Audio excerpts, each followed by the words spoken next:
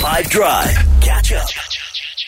Okay, so hit me up with this one. They treat their dogs like children, but in extreme sense.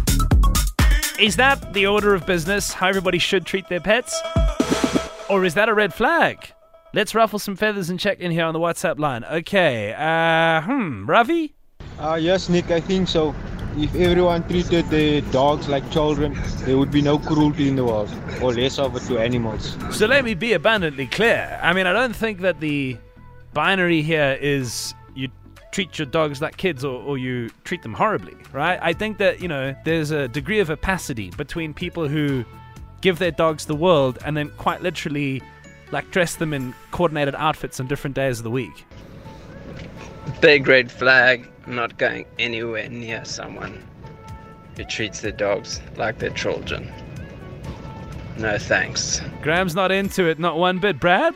Okay, hi guys. I used to know people who couldn't have kids or didn't want to have kids, and they had two extremely large purebred Great Danes that had their own bedrooms, used to eat at the table with them, used to sit on the couch and watch TV with them. Yeah, that's pretty extreme in my books, but my dogs mean the world to me. I don't know what would happen if I ever lost them or when they go. I don't know. I'll be heartbreaking. It'll be like losing a member of the family.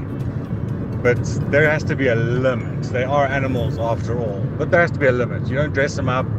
You don't teach them to drive cars or roll around on balls like they do with the bears. Has to be a limit. Cheers, guys. Gotcha. I wish I could teach my dogs to drive cars. That sounds amazing. And that story you told me about those people who couldn't have kids and they made their dogs into their children, that's really sweet and beautiful, right? Catch up from some of the best moments from the 5 Drive team by going to 5FM's catch-up page on the 5FM app or 5FM.co.za.